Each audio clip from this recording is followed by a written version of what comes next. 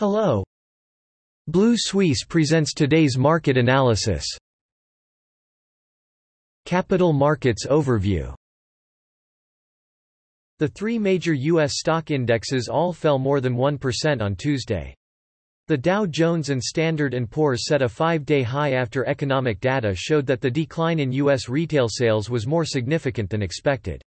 The core index, excluding automobiles, also experienced an unexpected drop as the re-emergence of new coronary pneumonia cases hit consumer demand.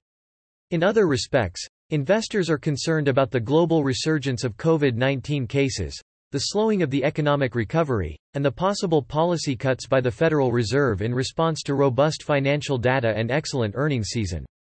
At the same time, everyone's eyes turned to the minutes of the Fed's latest meeting on Wednesday to further clarify the following monetary policy measures. Home Depot fell more than 4% among individual stocks because it did not meet its quarterly same-store sales forecast in the United States, while Walmart rose 0.8% after the retailer raised its annual U.S. same-store sales forecast. Most major European stock markets closed lower on Tuesday. After the last trading day ended 10 consecutive days of gains, global growth prospects were weakened by economically sensitive cyclical industries due to Delta variability and new geopolitical tensions after the Taliban's occupation of Kabul. The situation has led to a surge in global new coronavirus infections. In terms of economic data, with the rebound in activity and demand, the quarterly economic growth of the Eurozone in the second quarter was confirmed to be 2%. Domestically, the benchmark DAX 30 index fell 0.1% to close at 15,915 points. On Tuesday, the CAC 40 index fell 0.3% to close at 6,820 points, continuing the decline of the previous trading day. The global market fell slightly, reflecting the lifting of public health restrictions in Asian and Oceanian countries and the increase in geopolitical uncertainty. Global growth is expected to slow down. French heavyweight luxury goods stocks LVMH and Kering fell 0.6% and 1%, respectively, because of their exposure to the Chinese market.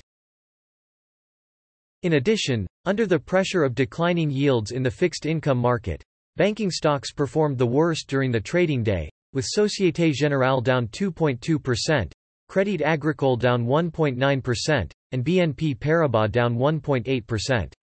The FTSE MIB index fell 224 points, or 0.9%, to close at 26,225 on Tuesday, following the bearish sentiment of the global market.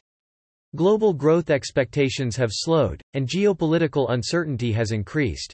The worst performers were the Italian banks Banco BPM, -1.9%, BPER Banca, -1.8%, and UniCredit, -1.8%. Affected by the decline in fixed income market yields, while energy stocks dispersed after oil prices stabilized.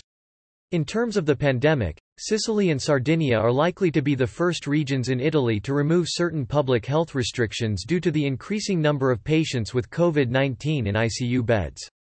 The FTSE 100 index rose 0.4% on Tuesday to close at 7,181 points, recovering from the 0.9% drop in the previous trading day, outperforming its European counterparts. BHP Billiton Group's share price led the gains after the mining company said it would unify its dual corporate structure and transfer its primary stock listing place to Australia. BHP Billiton also announced a record-breaking $10.1 billion final dividend due to soaring commodity prices and soaring profits. In terms of economic data, the number of employees on British company payrolls increased by 182,000 in July, close to the pre-pandemic level. The unemployment rate fell to 4.7% in the second quarter, slightly lower than the market consensus. The S&P/TSX continued its decline on Tuesday for the fourth consecutive trading day.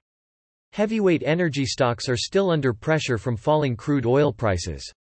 As the global recovery may slow down, the downside risk comes from the recent surge in coronavirus infections in Asia's largest economy. In terms of data, the number of housing starts in Canada in July fell 3.2% from the previous month to 272,000 units, which did not meet the expanding expectations of 275,000 units.